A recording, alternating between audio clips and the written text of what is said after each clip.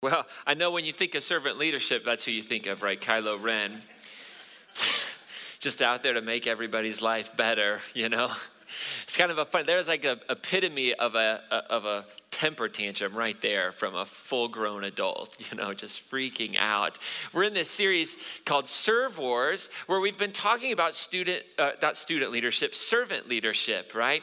We've been talking about what does that look like? And last week we launched this whole series with this big idea that servant leadership is about the greatest one at the table, always serving the potential of those around the table. If you're a guest here today, I want to welcome you. I'm so glad you're here. My name is Ryan. I'm the lead pastor here at Crossroads. Inside your program are some talk notes if you want to follow along. I always say they give people hope that it will end eventually.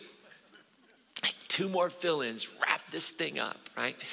And so we launched this series. And so last week was kind of this big idea. What is servant leadership, really and particularly through the lens of Jesus? We're kind of a Jesus-centered place around here. It's always good to make that the starting point for us.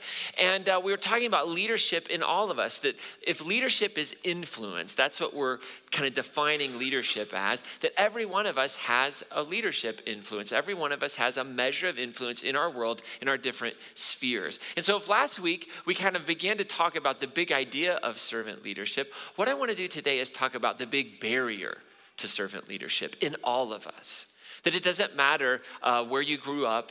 It really doesn't matter how you were raised, if your mama raised you right or wrong, right? It doesn't really matter what your zip code is. Like, this is a universal barrier for every person to actually begin to understand their influence and to be able to move into looking at others around them and saying, how can I make their greatness a reality? How many of you in the room, let me ask this question, raise your hand up nice and high, if one of your favorite things to do is to say, I'm sorry? Is there any, it's just you wake up in the morning and you go, could I please screw things up and apologize to a bunch of people today? That's not inside most of us, is it, right? Inside most of us lives this barrier to saying, I'm sorry. And the reason why we know this is nobody likes to admit their mistakes. Nobody wants to say, I'm sorry. Nobody wants to be wrong. Right. It's so challenging when... I know what you're doing. I saw you looking at me. Well, I looked at a lot of people. No, you were looking right at me. No, and with the lights, it's really hard to even see any. I don't even know if there's anybody out there right now. You looked right at me and you said, some people have a hard time saying sorry. But it's not, but some people do. Like, they all agreed with me. What is going on here? We're past the music part, Josh. This is my time, not your time. Just hang on a minute. Just hang on. Listen, I know what this is about. It's about New Year's Eve, right? The egg rolls. Josh, you need to, Okay, listen. You never really did talk. I haven't apologized to you for screwing up your egg rolls on Christmas Eve. It is. On New Year's Eve, you and Andrea came over. Yes. And you were tasked with making the egg rolls. That's true. And you warned me. You said, I've never made egg rolls before. I made them way too big. They completely fell It was really a waste of $45 is what it was. Between everything. I know I haven't apologized to you about that. You haven't, but it's not that big it. of a deal. It's just egg rolls. I think I'm finally ready to apologize. Right here and now? I mean, this could have been an email. This is not. Yeah. I figured this was more appropriate. Interrupt your message. Listen, and I thought the best way to apologize, I happen to know that your all-time favorite band is Chicago. I don't know about that. Fans in the room. I mean, I've heard of Chicago, the band, but I don't know if it's my favorite. You love Chicago. Okay. Just be honest with everybody. Okay. So I thought I would just apologize to you with a song. It could be a little awkward because this song is clearly about lovers, and that's. Aren't most Chicago songs like that, though? So this is a coworker to coworker song, okay? So now's my chance to finally apologize. I hope you will accept this apology.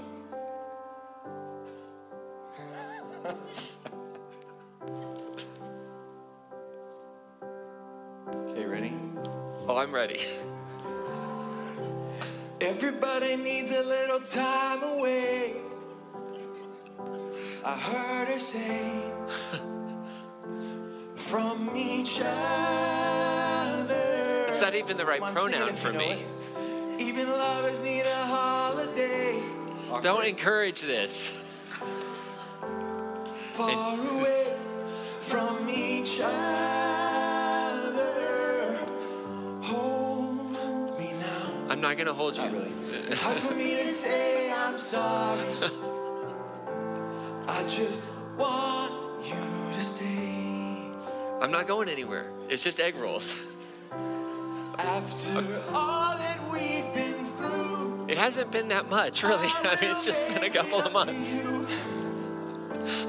I promise to. Just bring egg rolls next time. That's all you got to do. After all that's been said and done, you're just a part of me. I can't let go. I think you should let it go, though. I really do. Ryan, I'm sorry about the egg rolls. I appreciate that. And I don't know if it was creepier you singing that to me or singing it with your mom. I don't know which one it is, but give Josh and his mom a great big hand. Yeah. Well, clearly Josh doesn't have a problem apologizing. You know, it's 20 days late, but that's okay. It's no problem. Right? But I mean, there is a reason why that Chicago song, like everybody knows it, you can all sing along because it resonates. It just speaks truth. That's what songs do oftentimes, poems do. When they resonate with us, they speak truth. Now, why is it that nobody likes to admit their mistakes? Why is it that it's so hard to say, I'm sorry, right?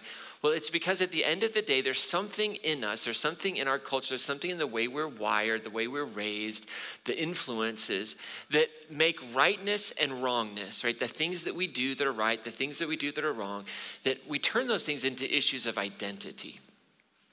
And when we start messing with our identity, our self-worth, our value, that's where things get very tricky. And we saw that in our Star Wars clip this morning, right? Supreme Leader Snoke, right? He makes this statement to Kylo Ren. He says, "You're just a child in a mask." If you're not familiar with the movie, he's just kind of made this huge mistake. He's failed. And all of a sudden it comes into, it's not that you did something wrong. And of course, we wouldn't expect like a Dark Lord of whatever to exercise good leadership. So that's why it makes it such a brilliant example, right? It goes right to the heart of identity. And what happens is this character, Kylo Ren, freaks out, right? Because he's taking it in. And the whole last 3 movies of Star Wars are really about his own identity crisis, right? Like, who am I? What am I? And at the end of the day, when we have this need to be right, like this inability to recognize that we're wrong, that we've done something wrong, right? When we're living in that space where it is impossible, we're blinded to the reality that just maybe we had something to do with the argument, that just maybe we didn't parent exactly in a redemptive way, that maybe we forgot to do something at work, right? But we make excuses and it's never our fault. We can't imagine it, right?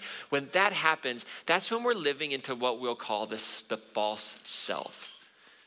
Right? So when we always need to be right, the false self is abundant and living in our lives. So this thing we'll call the false self, which all of us have, it really does thrive and it comes into being by categories and comparison. It emerges in our lives at a very young age. We're parented into our false self. We're hobbied into it, our interests. And the false self are all the things, like very simply, we'll just simplify this concept. The false self are all those things that are not eternal about us. Right? The things that at the end of the day, when all is said and done, and they've had the potato salad and the country fried biscuits at your funeral collation, right? Everybody's sitting around and they said all the nice things. It's all that stuff that just stayed here.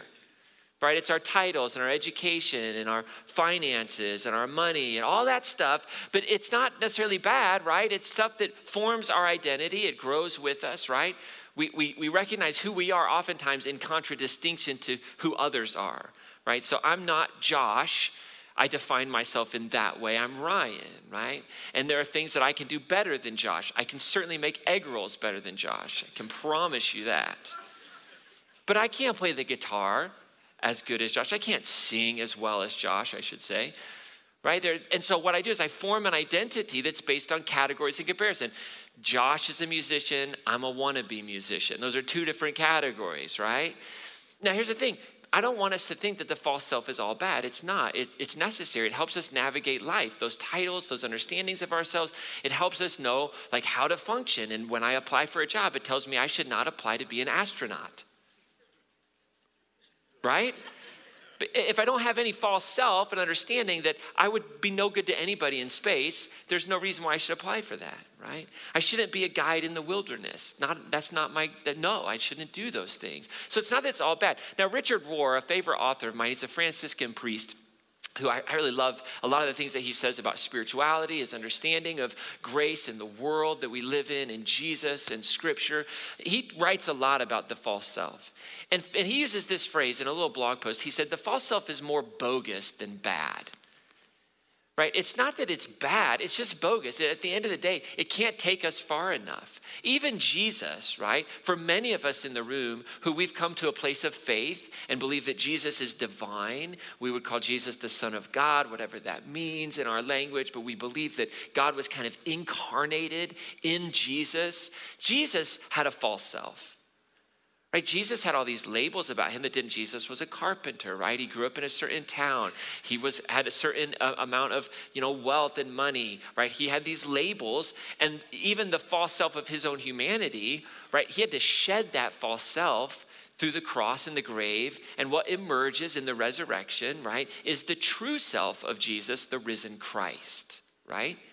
And isn't that at the end of the day what spiritual formation, why you're here, right? You might not know it. You might not have the language for it. But the reason why you've been brought here by, I believe, the Spirit of God, it wasn't your Volkswagen or, your Subaru. I'm sorry, we're in Colorado.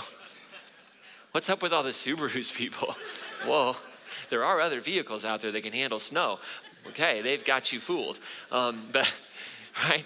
So those things, the thing that brings us here is this idea of being formed spiritually, spiritual formation, to look a little bit more like Jesus in our actions, to look a little bit more like our Creator, and to see the true self emerge, to see the false self subside, and this true self, who we actually really are. That's kind of the role of spiritual formation. And the reason why that's important for our topic today is because only the true self, not the false self, only the true self can actually embrace servant leadership. The false self cannot.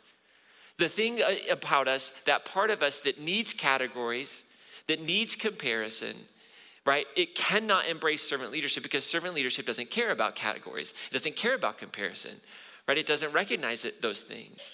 Because the false self needs recognition. It's actually incapable of embracing a way of leading, a way of loving that potentially will never give itself any recognition. So it's not that the false self, by the way, can't do anything humble, right? It's not like you can't do anything good in the false self. Of course you can. We see this all over the world. But here's the thing. The false self will always get offended when it doesn't get recognized. And you've done this before. Don't lie to me. Just sit there and lie to me. I can see it all over your faces. You're like, this is totally not applicable to me. Lies. Because you've emptied the dishwasher for your spouse and they didn't say thank you. And you're like, I can't believe they didn't even notice I did. You vacuumed the house, did all this stuff. Your spouse came home, didn't even recognize you. I can't believe that. That's the false self, right? Oh, it's good with our kids too. If you've got kids, if you have teenagers right now, raise your hand up right now. We're going to form a support group. You got teenagers right now, all right? I'm with you. Teenagers, they bring out the false self in you. You do anything for a teenager, they'll never recognize it. And it's not that it's just pure enough that you did it for them. You gave them money. Anybody ever give their teenager money? Stop. Just stop right now. It's a black hole. Don't do it anymore. You give them money, and then 7 seconds later, they're lipping off to you. You're like, what? What is wrong with you? Don't you know what I've said this to my own kids all the time. You have nothing without me, right? And that's the false self, by the way. That is the false self, right? And I need you to know that you have nothing. You will not make it in this life without me, right? That's the truth of it. Because we're incapable, and when we're in our false selves, we are incapable of embracing the truest form of servant leadership. And so the only way that we can do this is figure out a way to be right when we're wrong. That's the only way. The only way that you and I will be able to allow the true self to emerge out of us is if somehow we can figure out a way to be right even when we're wrong and even when we're wronged. So Jesus and Paul both talk about this concept in unique ways. Jesus gives us a great example of it, all right?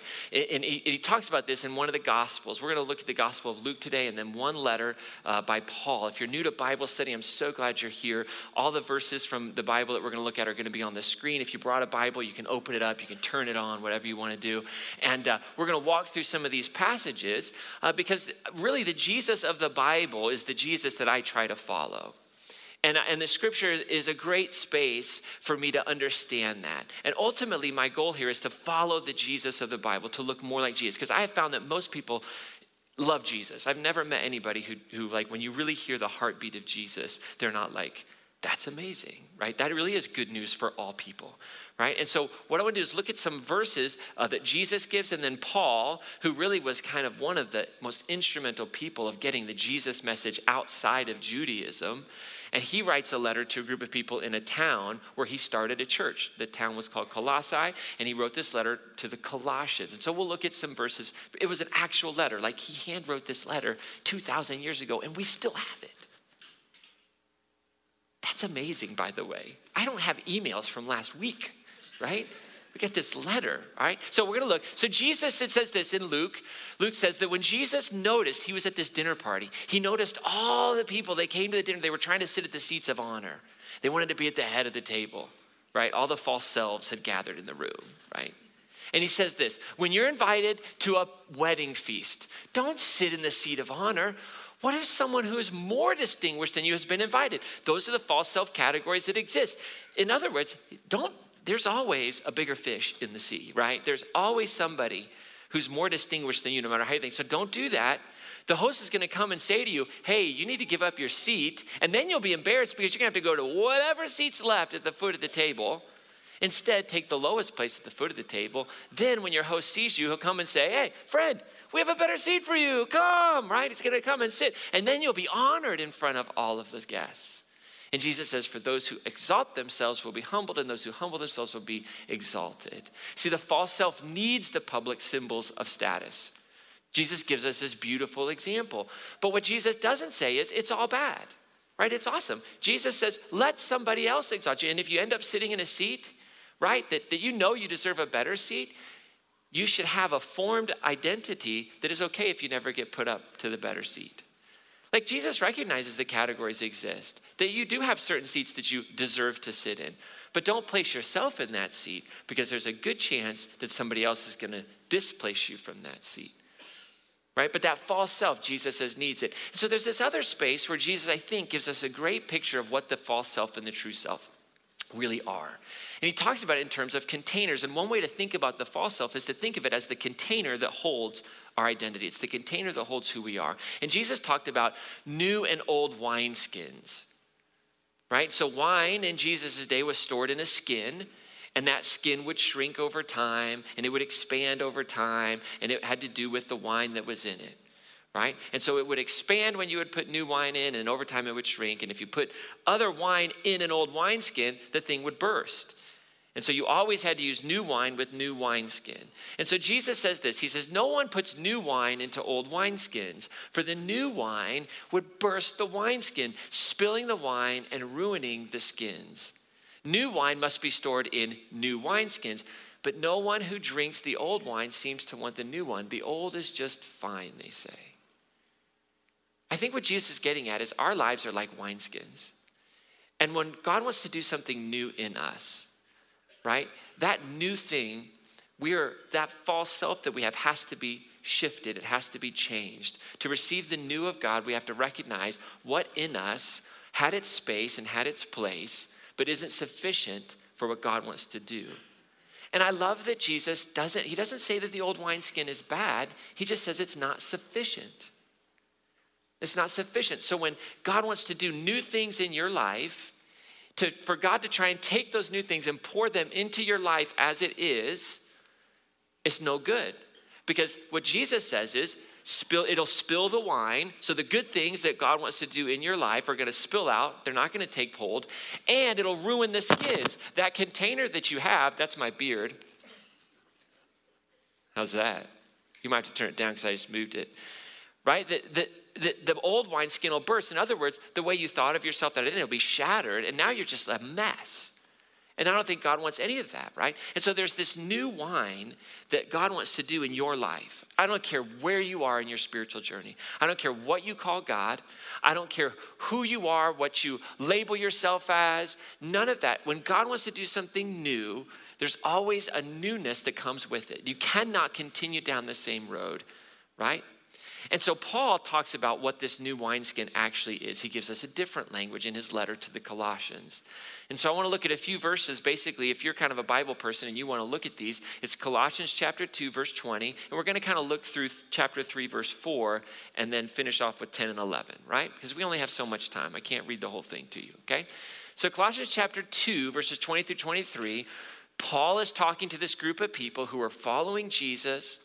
They're trying to figure out what does it mean to live this life in Christ.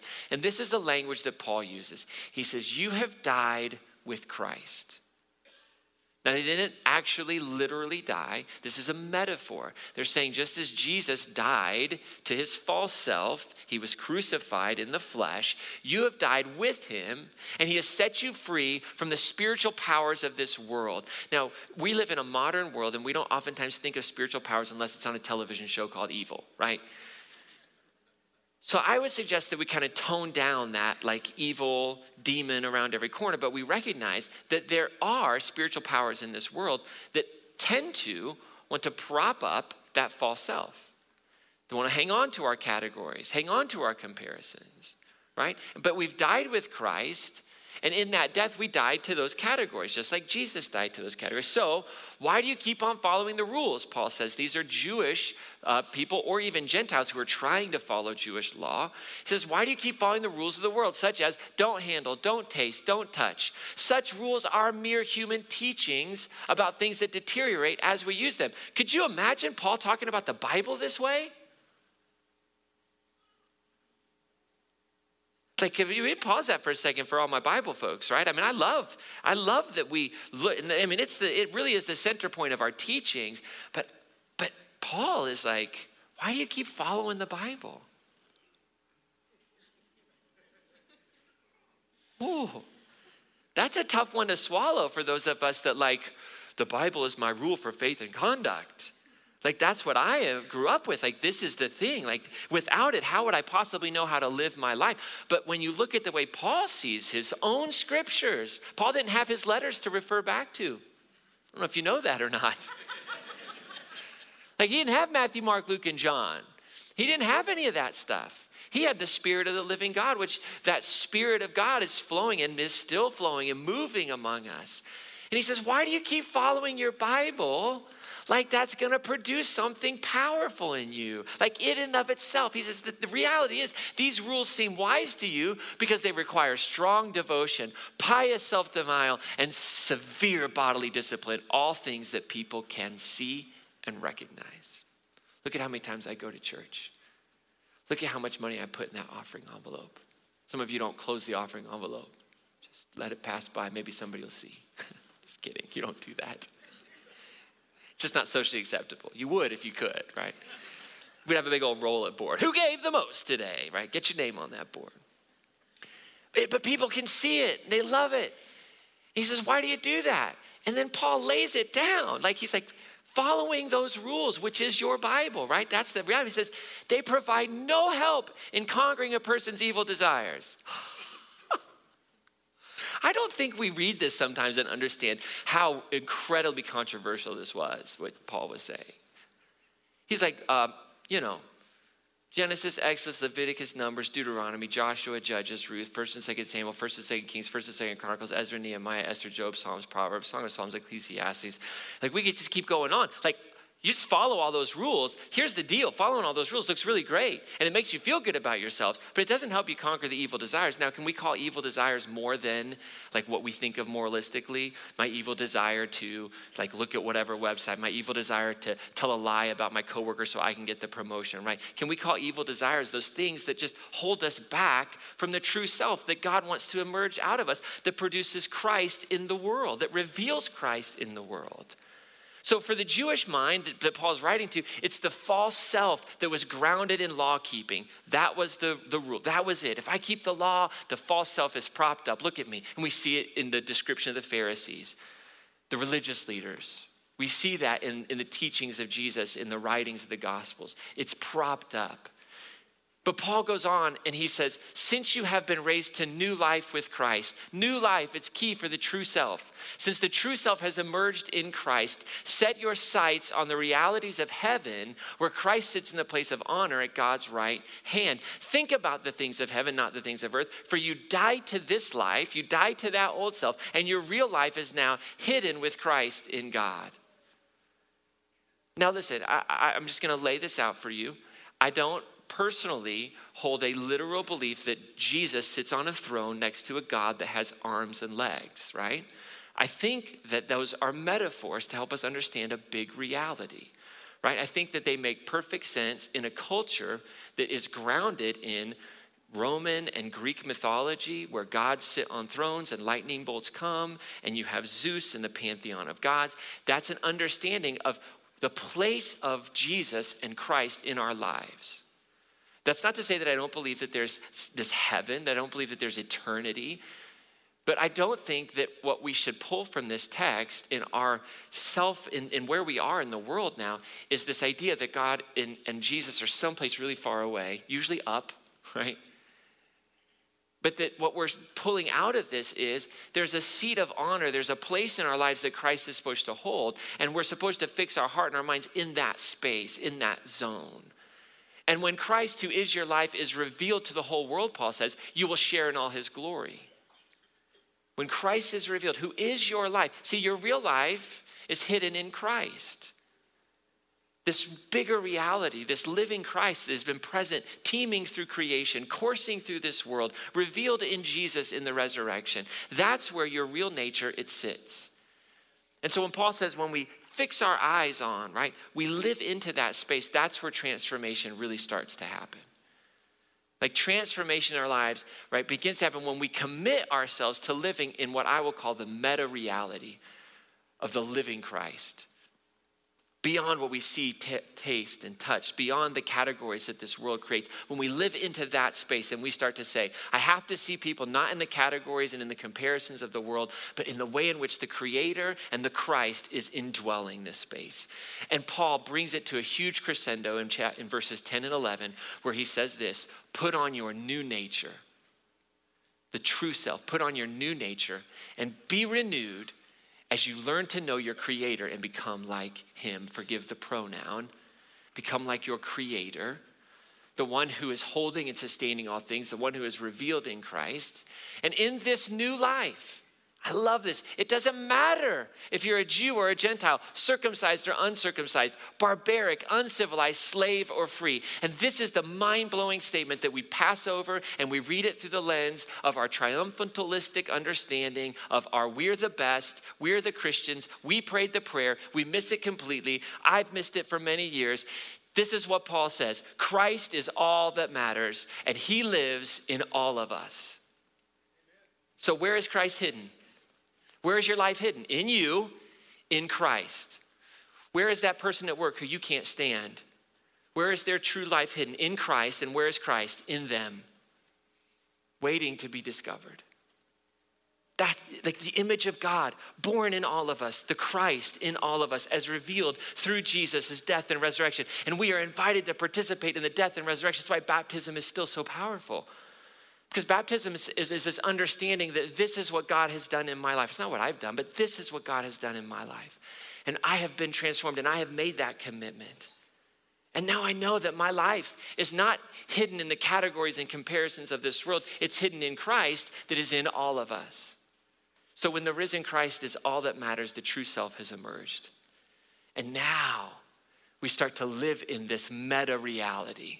This life beyond categories and comparisons. Because listen, we don't categorize and compare, right? We don't use the categories of barbarian, civilized, Jew, Gentile. We don't use those categories anymore, right? That's not what divides us.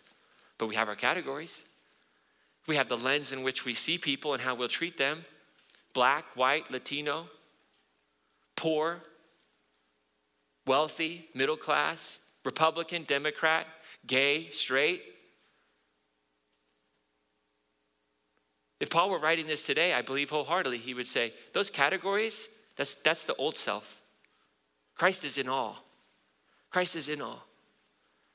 It's hidden. Our lives are hidden. And so those categories mean nothing. And here's the truth. When our life is hidden in Christ and we start to see the world with new eyes, when we start to realize that the categories and the comparisons only hold us back in an old self that is bogus, that can't actually move us into what God wants for this world, all of a sudden we find our lives hidden in Christ and we don't need to be right because we know our lives are true. We know our lives are true because the true self is real. It is more real than anything else that we can see and taste and touch. It is genuine. It is authentic. And it's who we are. So for Paul, it was the old life and the new life. Paul in other places uses words like the flesh and the spirit. For Jesus, it's old wine and new wineskins. So for you and me in our everyday normal lives, when we walk out of here, how do we live into the true self? A couple of really simple things very quickly. Number one, we have to commit to living this new life that's hidden in Christ. And this gets called different things in different traditions. It gets called different things amongst Christians at different times. It gets called salvation. It gets called the sinner's prayer. It gets called crossing the line of faith. It gets called sanctification. It gets called all kinds of things, but it is a commitment when the Spirit of God opens our eyes to the reality of God at work in this world, that we surrender and we say, I am saved from my sin. Because my sin actually is not, I'm not saved from God. I don't need to be saved from God. God is pure love and pure light. It's terrible language. I don't need to be saved from that. Who needs to be saved from love? But we hold these categories, right? I mean, we can't say that God is pure love and then need to be saved from God. There's a breakdown there. So there's a misunderstanding. But God rescues us from the power of sin, our false self, that sees the world in these ways that then move us to start wounding one another. And we live in a space of woundedness. And so when we start to see every human being as Christ in them, how do you point a gun at someone and destroy them? How do you aim missiles at them? How do you get into border disputes when you start to recognize everything is Christ? This is the most amazing. This is why it is good news to all people. For unto you is born this day in the city of David, Christ the Lord. And so this rescuing happens when our eyes are open and now we become these peacemakers. We become these people that walk out. So I want to encourage you today. You have to commit to that life. Without that commitment, you'll never live into it. Christ can never become all that matters. The truth is, a lot of us in this room, we go to church, but Christ is not all that matters. And I would be foolish to stand up here and say, well, in my life, Christ is all that matters. Are you kidding me? Christ isn't all that matters. I wish that were the case. I would say a solid 40% of the time, 100% of the time, Christ is all that matters in my life.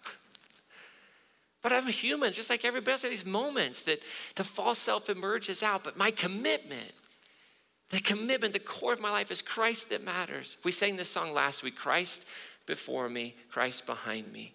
But what if Christ before me was Jim Sturgis? And what if Christ behind me was Josh back there? Probably not paying any attention because he's done with his part now. But that's how Christ is revealed in the world. That is mind-blowing. That Christ is revealed as I look at you, and it doesn't matter your skin color, doesn't matter how much money you have, doesn't matter your sexual identity, doesn't matter any of those things. It's Christ in you, forming in you, redeeming you, working in you, conquering sin in you. And by the way, sin is just conquering the wounded nature and the wounds that you have produced. That's what it is. So we make that commitment. And I want to encourage you, if you have never made that commitment, it will change your life. It will change your life. I've seen it over and over again. When we commit, not when we say a little prayer that gets us out of hell free, that doesn't transform anybody's life. I promise you, it might change some behavior, but that's a type of work, that's a type of conversion that just never lasts. But when we commit ourselves to saying all that matters is Christ in you and Christ in me, and living that out and seeing it flourish, that will transform the world. That will change lives. Secondly, once we make that commitment, we have to identify the rules of the world that seem wise to me. It's not following the Jewish law. Let's be honest, that's not what it is. I'm a 42-year-old white middle-class American. And there comes all kinds of rules that I say, if I follow these rules, then I get the status. If I have the right car in the garage, and that's what it looks like for you.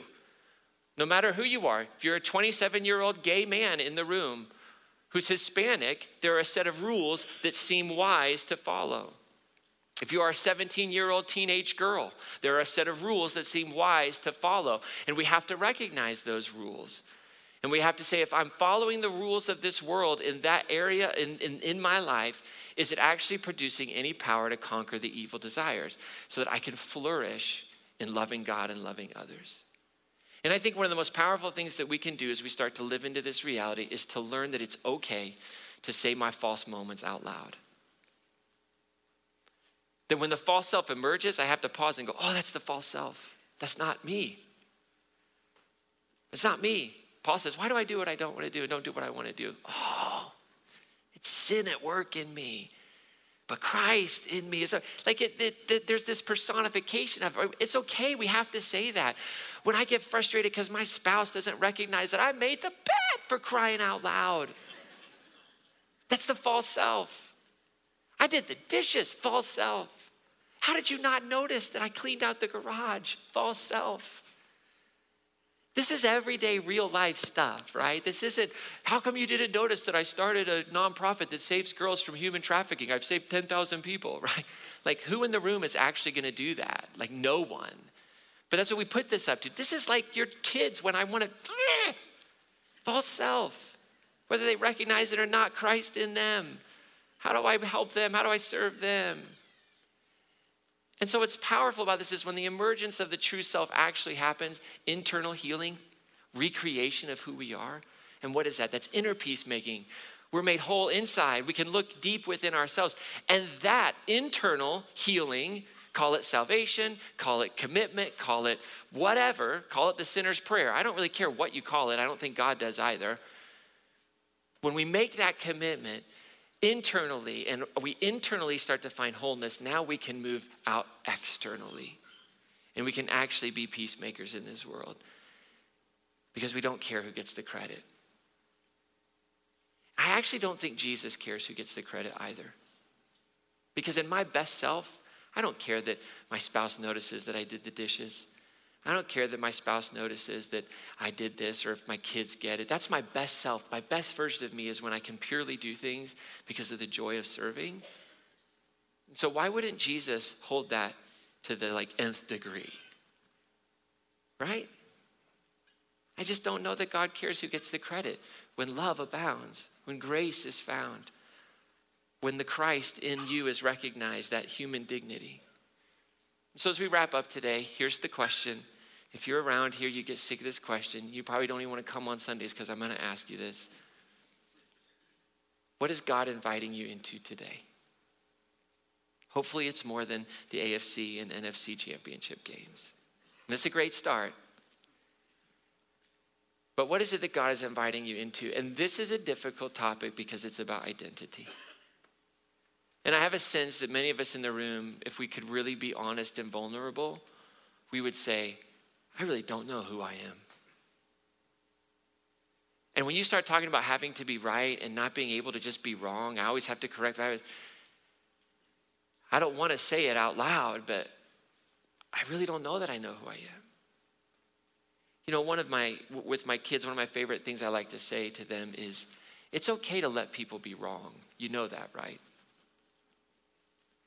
Yeah, but Dad, they'll be in an argument. I said, just let him be wrong. But it's not, just let him be wrong. It's okay. Just resign. It's okay. It's okay if they're wrong. They might not be. Just think of that. But if there's something inside of you, you say, how could I ever let somebody off the hook, be wrong? It boils down to this fundamental reality of, do I know who I am? So that if I'm right or if I'm wrong, I'm right. I'm genuine, I'm true, I'm at work. God is at work in me. Christ is at work in me just like Christ is at work in you. And so as they sing this song over us, you might want to sing. You'll probably know it. You can finish filling out your communication card, get your offering envelope ready. We'll receive that here in just a moment. Take any next steps that you feel like God is calling you to today. But would you consider this question? Where and when is your false self most likely to make a guest appearance? You know that uninvited guest that shows up? They know where you live. They're your neighbor. And you're just like, oh no. They know I'm here. The garage door was open. There's probably a scene in your life that you could replay and say, that's where it happens.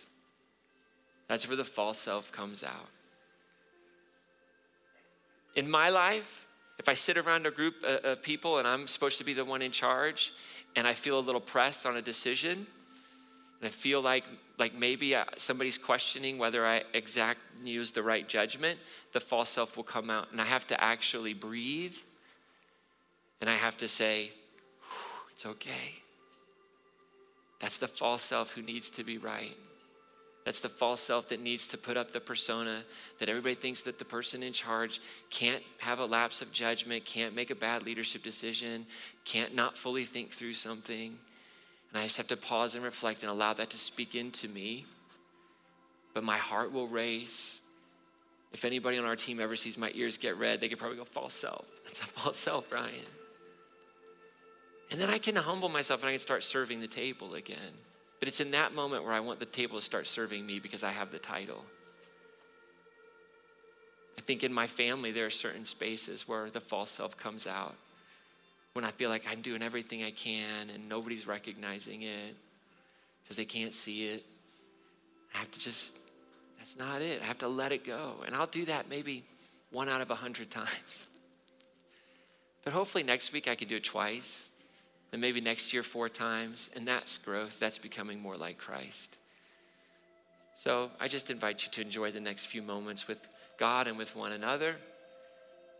Open your heart up for what the universe would say to you today, because God is always speaking. The question is, are we listening?